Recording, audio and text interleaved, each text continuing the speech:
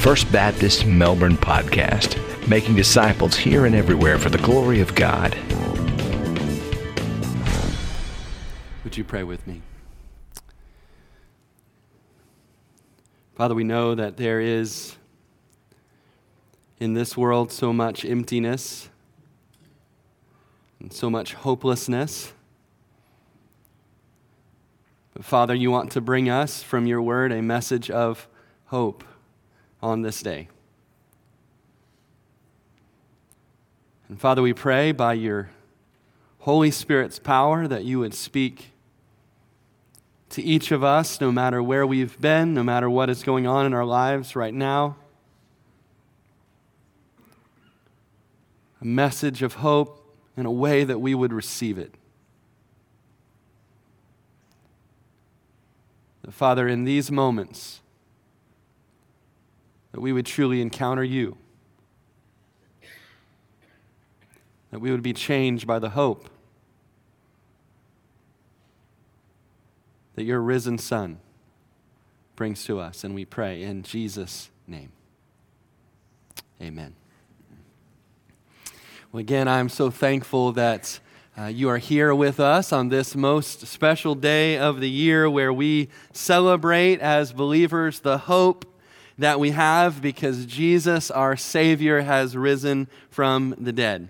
But I don't know everyone who is here today personally, and so I don't know what different emotions you might have when it comes to this Easter. But sometimes a person's emotions, you can really even just see it on their face. And again, I don't know what emotions you might be feeling. Hopefully for many of us, most of us, the emotion that we feel on Easter is one of joy. And it should be joy because Jesus has been raised back to life. When I think about that emotion of joy being on someone's face, this is a picture that was taken last weekend at our Spring Up event. And I mean, that is joy right there. He's seeing those sprinkles being put on. And for the grown-ups, do you remember when that was all it took, right? All it took was just seeing some sprinkles on a cookie, and it just filled you with joy. But hopefully, joy is the emotion that fills you this Easter. But I mean, I don't know. Maybe there's some who are here and you're kind of angry about being here. You really don't want to be here. Maybe you wish you were sleeping in, or you wish you were at the beach, or somebody woke you up this morning, made you get dressed and come down here. And this picture is a couple years old, but this picture just always, this is Splash Mountain at Disney World. You see the lady like 3 rows up, and that's like the camera shot on the ride, right? She is not loving life. She's at the happiest place on earth, and she is not happy about it. But again, I don't know. Maybe angry is the feeling, or maybe you're just indifferent. Maybe just apathetic. You can kind of take or leave Easter. It doesn't really do anything for you one way or another. This kid right here, this UCF student, kind of became an internet sensation last year because at every game, this is what he would do. He would just stare down the camera. It didn't matter what anybody was doing around them. Team was scoring, winning, losing. That's what he was doing, just staring. And again, maybe that's what you feel, just an indifference, an apathy about Easter. But I think that there are also some, even in this room. And while it may not show up on your face, what you really feel like on the inside is hopeless. And there might be a lot of reasons why you feel hopeless today. And we'll talk in a minute about what some of those might be. But if that's you, if you're here today and you feel hopeless, first of all, I'm so thankful you're here. And I hope that you will hear today what God wants to say to you, because there is hope for the hopeless. And that's what Easter is about. Easter is about a living hope. And what we're going to see today is that the kind of hopefulness that God wants us to have is much more than a feeling that comes and goes. That the hopefulness that he wants us to have is a confident expectation of what we know will happen in the future in our lives and even in the world as a whole because of what already did happen that first Easter Sunday morning. Our hope is built on the fact that the tomb of Jesus of Nazareth is empty. We're mainly today going to look at one verse that was written by a man named Peter. Peter was one of Jesus' 12 disciples, and this verse is found in a letter that he wrote that's called 1 Peter. And here's the verse. Blessed be the God and Father of our Lord Jesus Christ, who according to his abundant mercy has begotten us again to a living hope through the resurrection of Jesus Christ from the dead. And when I read that verse, the words that really jump out to me more than any others are those two words, living hope. Because again, that is what Easter is about. It's about a living hope that we can have because Jesus Christ is alive.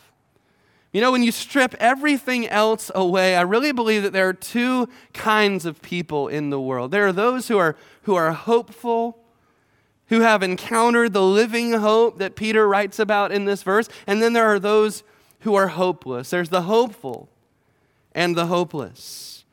And so let's start out just by thinking for a few minutes about the hopeless. You know, what really amazes me is that the man who wrote those words, Peter, was not always so hopeful. And there was a time in Peter's own life when he was hopeless also. And I think that's part of what makes me like Peter so much, is he's so relatable for us.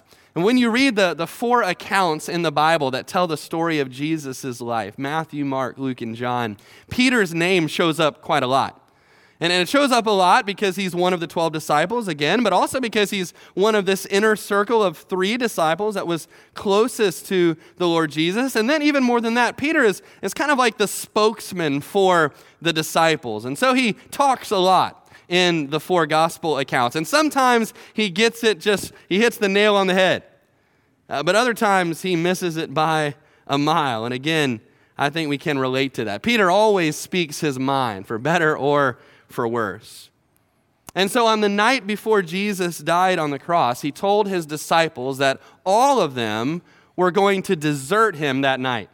He said, when they come to arrest me, they're going to strike the shepherd and all the sheep are going to be scattered.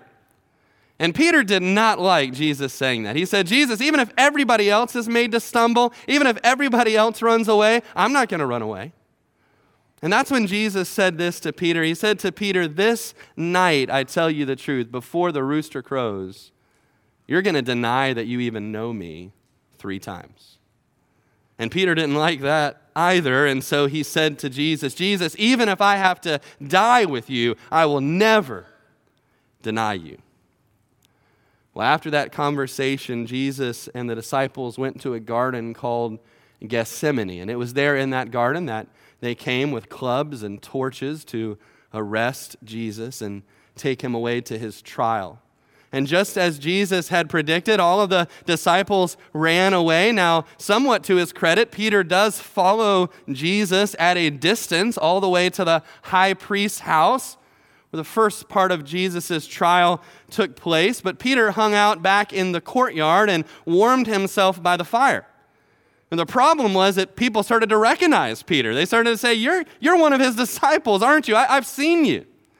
They say, your accent gives you away. You're from Galilee, just like Jesus was. You are one of his disciples. And 3 times Peter said, no, I'm not. In fact, finally he said, I do not know the man. And as soon as he had said that for the 3rd time, the Bible says immediately a rooster crowed.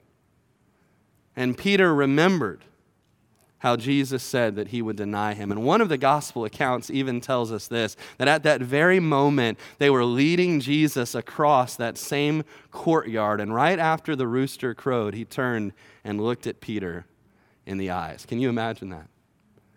Seeing the eyes of Jesus right after you had just denied him. And Peter went away and wept bitterly. He was broken over what he had done. Of course, we know what happened next after a sham trial that took place throughout the hours of the night. The next morning at 9 a.m, Jesus was nailed to a wooden cross. Now, this is what he came to do. He came to die for our sins in our place.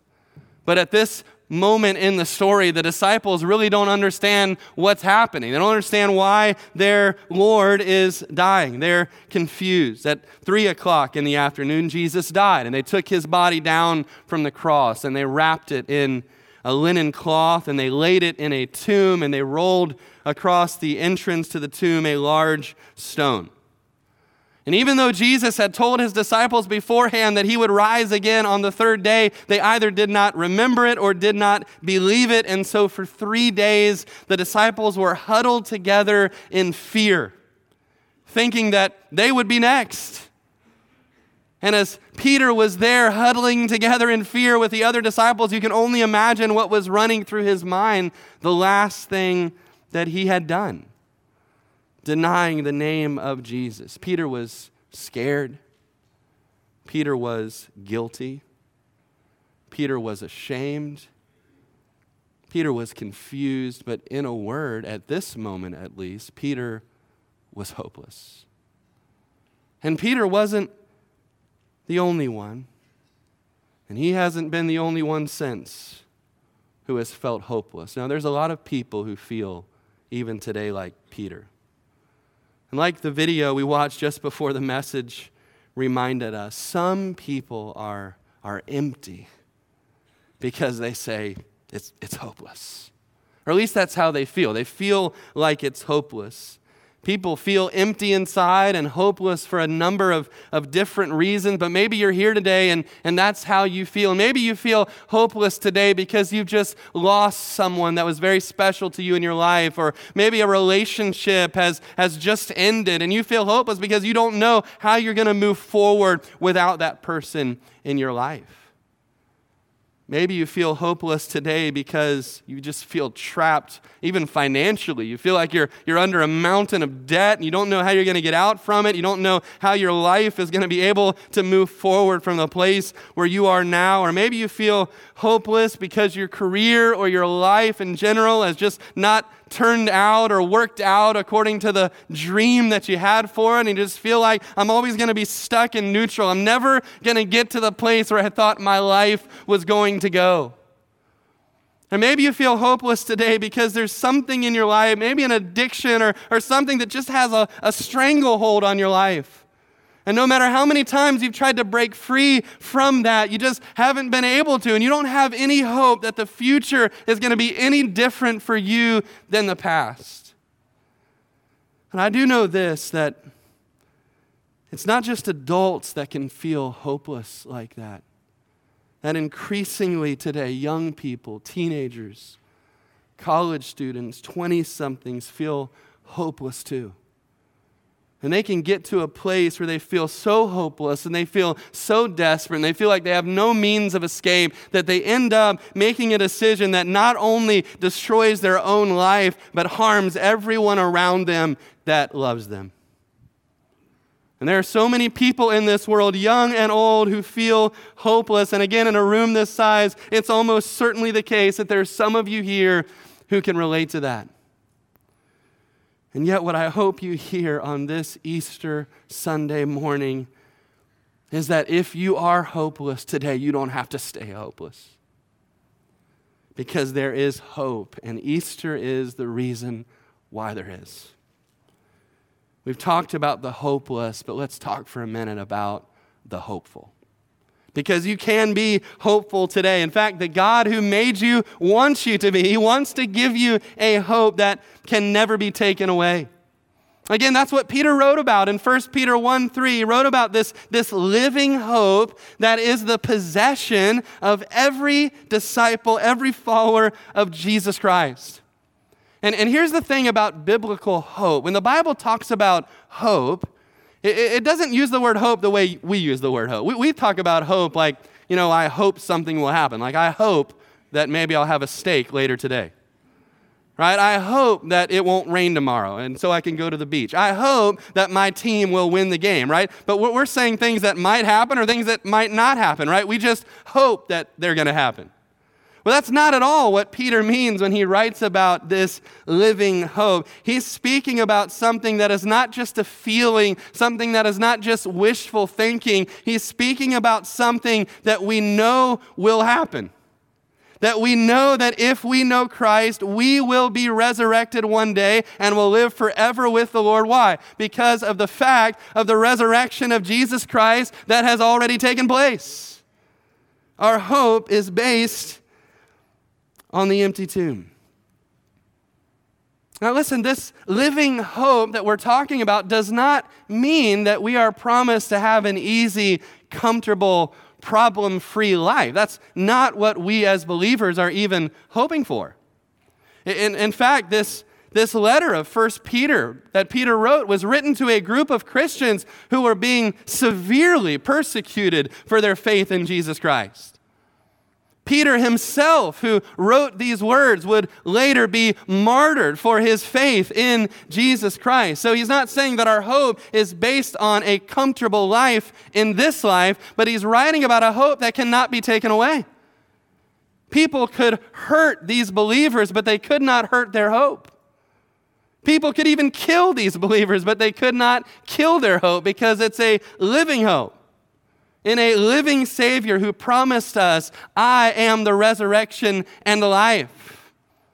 And if you believe in me, even if you die, you will live again. That is our living hope. And I love how this one verse, 1 Peter 1:3, in this verse, Peter explains how that living hope can become ours. Now again, he's writing to believers who already had that living hope, and that's why he starts out the way he does. Blessed be the God and Father of our Lord Jesus Christ. He's saying to these other Christians, praise the Father, bless God with me because of this hope that he has given to us. But then he explains how that hope came to be theirs and how that hope can come to be ours. The first thing that he says is we have a living hope because of God's great mercy. Look again at that verse with me. Blessed be the God and Father of our Lord Jesus Christ, who, according to his abundant mercy. So the first reason why we can have a living hope is because of God's great mercy, because our God is a merciful God. And that's an important truth because every single one of us needs God's mercy tremendously. Now, maybe you're here and you don't know why you need that mercy, or you feel like, I don't really feel like I need mercy. I don't really feel like I need the hope that you're talking about because, I hear you, Pastor. There's a lot of people out there who are hopeless, who are down and discouraged, but that's not me. I'm not down. I'm not discouraged. I feel pretty good. My life is good. I'm hopeful already for the future. I don't really feel like I need that mercy. I don't really feel like I need that hope that you're talking about. And if that's you, then what I would ask you is this. If you're hopeful about the future, what is your hope for the future based on? Because according to the Word of God, if your hope for the future is based on anything other than Jesus Christ, then it is a false hope. Because whatever it is that is giving you hope right now will one day let you down if it is not Jesus Christ. And the reason why I say that is because the Bible teaches us that one day every single one of us is going to die and is going to stand before the God who made us. And we're going to give an account for our lives before him. We're going to stand before a God who is holy and who is righteous and who is perfect in all his ways. We're going to stand before a God who knows everything, who sees everything, who can see right through us. And what he tells us in his word is that it only takes one sin, it only takes one time that we have not lived up to the perfect standard of his word to separate us from a perfect and holy God. Only one. Sin separates us from him and removes us from his presence forever. And I think you and I would both agree to this, that we've all sinned a lot more than one time in our life. I remember back when I was in elementary school, they had I don't even think they can do this anymore, but they didn't care about it back then. When you got in trouble, they would write your name up on the blackboard. And then they'd put a check beside it. I always hated getting a check beside my name because that meant that I had to miss out on 5 minutes of recess. And I was like any other kid, right? I went to school for recess, right? And so to lose 5 minutes of that was the worst, right? And then if you got a second check, you lost 5 more minutes. Now you're missing out on 10 minutes of recess. If you got 3 checks beside your name, you missed out on all of recess. If you got a fourth check, I don't really remember what happened at that point. I think you had to go see the principal. I just know it wasn't a good day for you, right, if you got that many checks. But here's what I want you to think about. If God has a blackboard with your name on it, how many checks would be beside your name?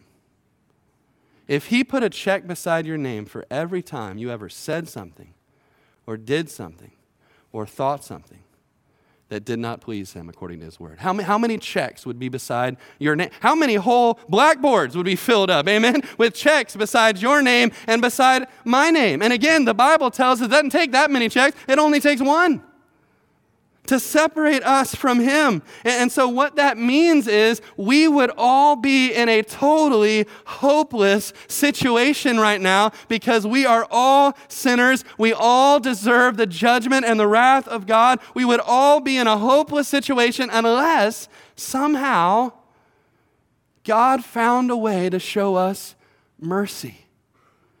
Here's what God cannot do. God cannot just say, well, I'm going to show you mercy, so how about just between me and you, we just pretend like this never happened. That's what God cannot do. He can't just lift up a rug and sweep all of our sin underneath, because if he did that, he would no longer be a just God. No, the Bible says every sin has to be dealt with somehow. Either it has to be dealt with us, or someone else has to pay for it, so that God can show us mercy. And I hope that you already see it. That's exactly what happened at the cross. That is why Jesus Christ came. That is why he died. The Bible says that on the cross, all of my sin and all of your sin was laid on his shoulders, that he paid for it with his body and with his blood. In fact, it says in the book of Colossians, I love this so much, it says that the handwriting that was written against us, imagine a long sheet of paper with your name on it and all the check marks of all of the sins you've ever committed. It says in Colossians that handwriting that was against us was nailed to the cross. And you can even just picture it in your mind as the blood of Jesus ran down that cross, and as it touched the sheet of paper with your name on it, that all of the check marks against you were wiped away. This is why he can show us great, great mercy. And we need that mercy far more than we realize. But the Bible does not say that we automatically receive that mercy. The Bible does not say that everyone in the world is automatically saved and is automatically going to be with the Lord in heaven because of the death of Christ. No, the Bible says we have to receive that gift into our life by faith.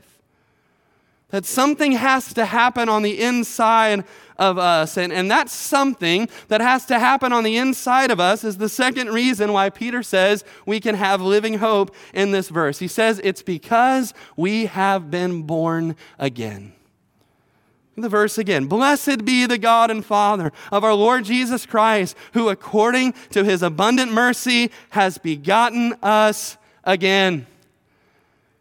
When the Bible speaks about our salvation, that's the language that it uses, the language of being born again, being born all over again spiritually from the inside out. And notice, God is the one who does this work. He has begotten us again. In John chapter 3, there was a very religious man named Nicodemus. You may remember, who came to see Jesus one night. And Jesus said these words to him. John chapter 3, Jesus answered him and said, most assuredly I say to you, unless one is born again, he cannot see the kingdom of God.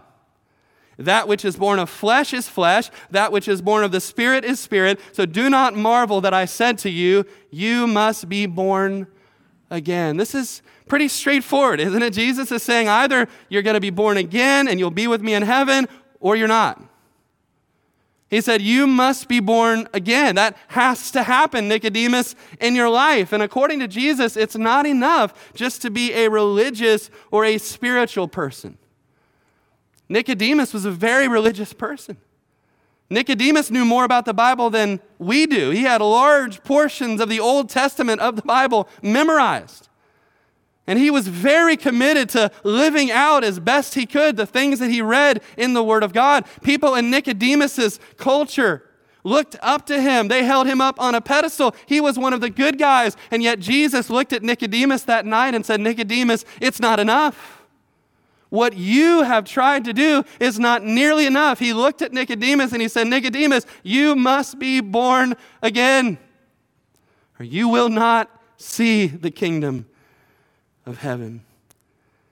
We're going to talk more in a minute about how that change can happen inside of our lives, but before we even do that, we need to remember why it's even possible. Why is it even possible that all the things that we've been talking about can happen? How is it possible that God can show us this mercy, that God can cause us to be born again, that we can have this kind of living hope that we're talking about? It's possible because of Easter. It's possible because of the last phrase of this verse. He says, all of this is yours and mine through the resurrection of Jesus Christ from the dead. Friends, we can have a living hope today because Jesus Christ rose from the dead. And I hope you hear me on this. If that did not happen, if Jesus Christ had never come, if Jesus had never died, if Jesus had stayed dead and had never risen again, then we would be hopeless.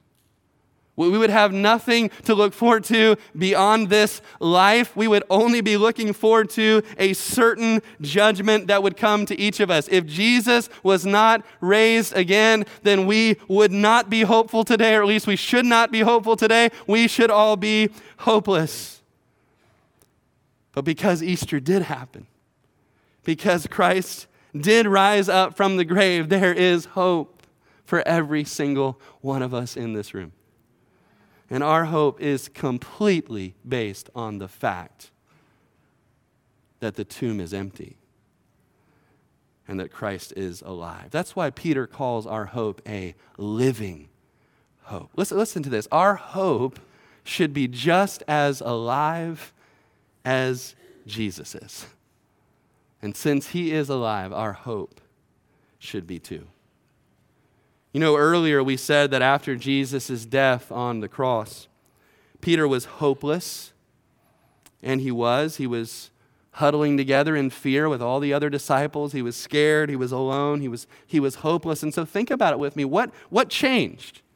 Right? What happened? What transformed Peter from a hiding scaredy cat who was scared that he was going to be crucified next to the bold proclaimer of the gospel of Jesus that we read about in the book of Acts, who did not care if he died because of his faith in Jesus Christ? What changed? Now, we already know what changed. What changed was Easter. What changed was because on that Easter Sunday morning, there were some women who went to the tomb when the sun was coming up. And they went there because they thought they were going to wrap Jesus' body with spices and anoint him for his burial. And when they got there, they found that the stone had been rolled away and that Jesus' body was gone. Here's what Luke's gospel says happened next. And it happened as they were greatly perplexed about this, that behold, two men stood by them in shining garments. And then as they were afraid and bowed their faces to the earth, they said to them, why do you seek the living among the dead? He is not here, but is risen.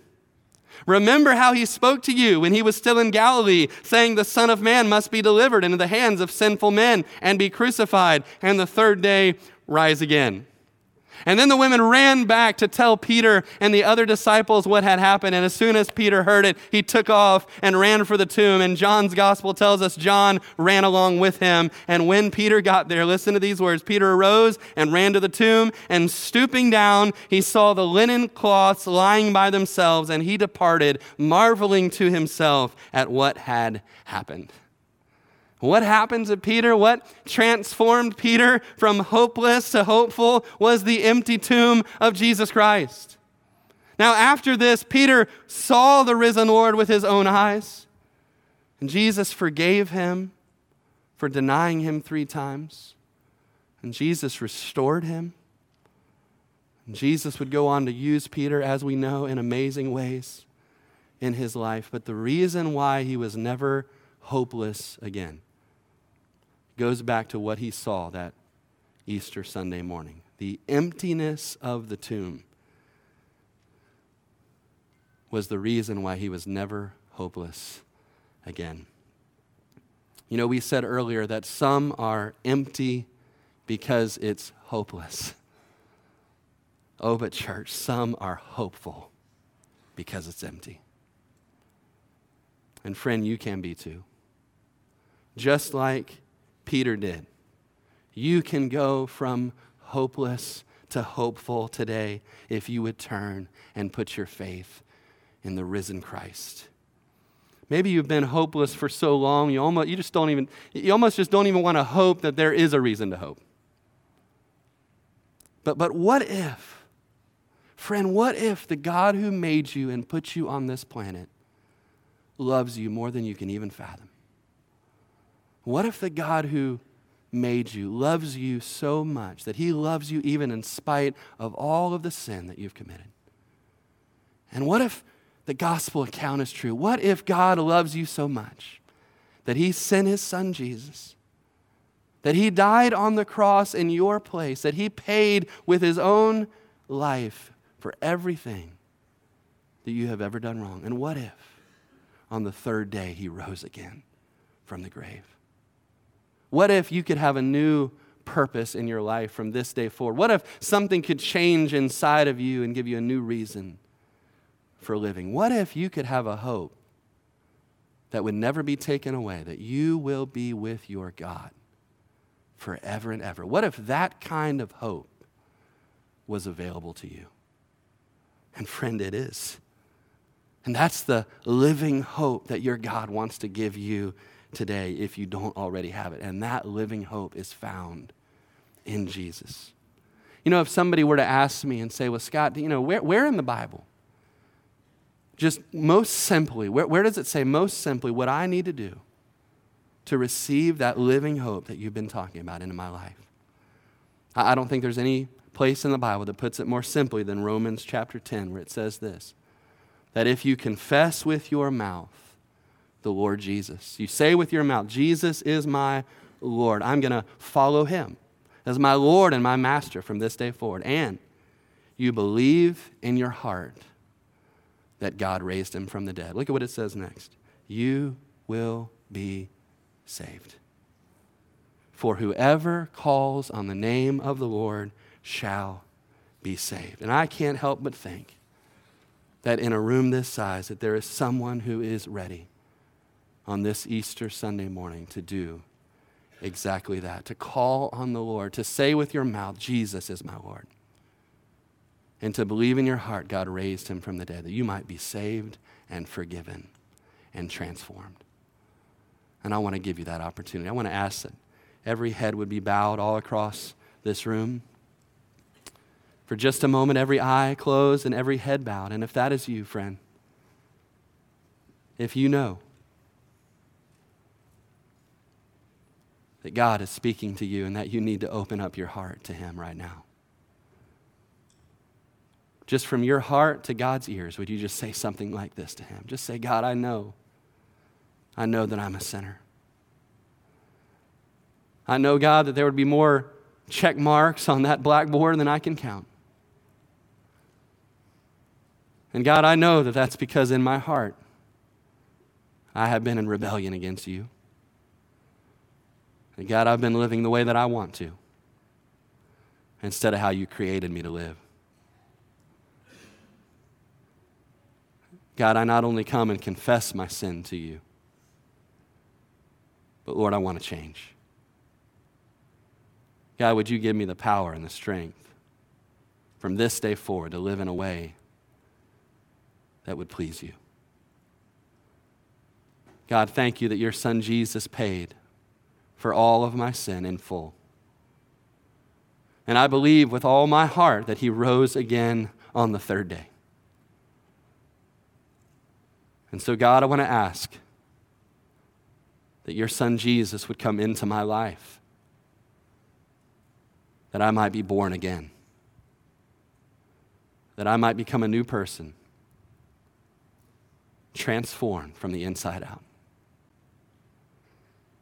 And God, thank you for saving me, just like you promised. In Jesus' name. Amen. Amen. Church, can we celebrate right now with anyone in this room that has just prayed that prayer to receive Jesus into their heart? And, the Bible says that the angels in heaven celebrate whenever one person reaches out from a true heart of faith to believe in the Lord. And you know and the Lord knows the sincerity and the authenticity of your heart. And if that decision that you have made is an authentic decision, then it's not just going to be a one-day decision. It's going to be the beginning of a journey, a lifetime journey of following the Lord Jesus.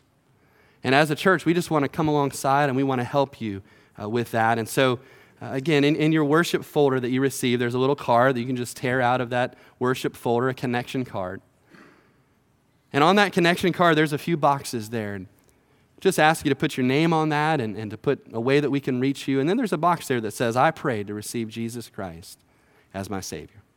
And if you made that decision today for the very first time, then we want to know about that. We want to be able to rejoice with you. And we want to be able to help you any way that we can.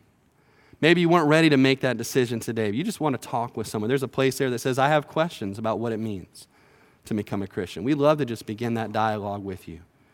Then also there's a box on there that says this, says, I'd like to be baptized at the beach on April 28th, next Sunday afternoon. We only do that once a year where we go to the beach and we have a baptism service right there in the Atlantic Ocean. It's pretty neat that we get to do that, living right here in Melbourne, right on the water.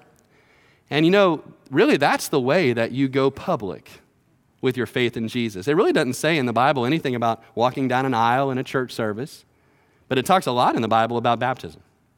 That when we are baptized, we're saying to the world, I am not ashamed to be a follower of Jesus Christ. And so maybe you just prayed that prayer today for the very first time.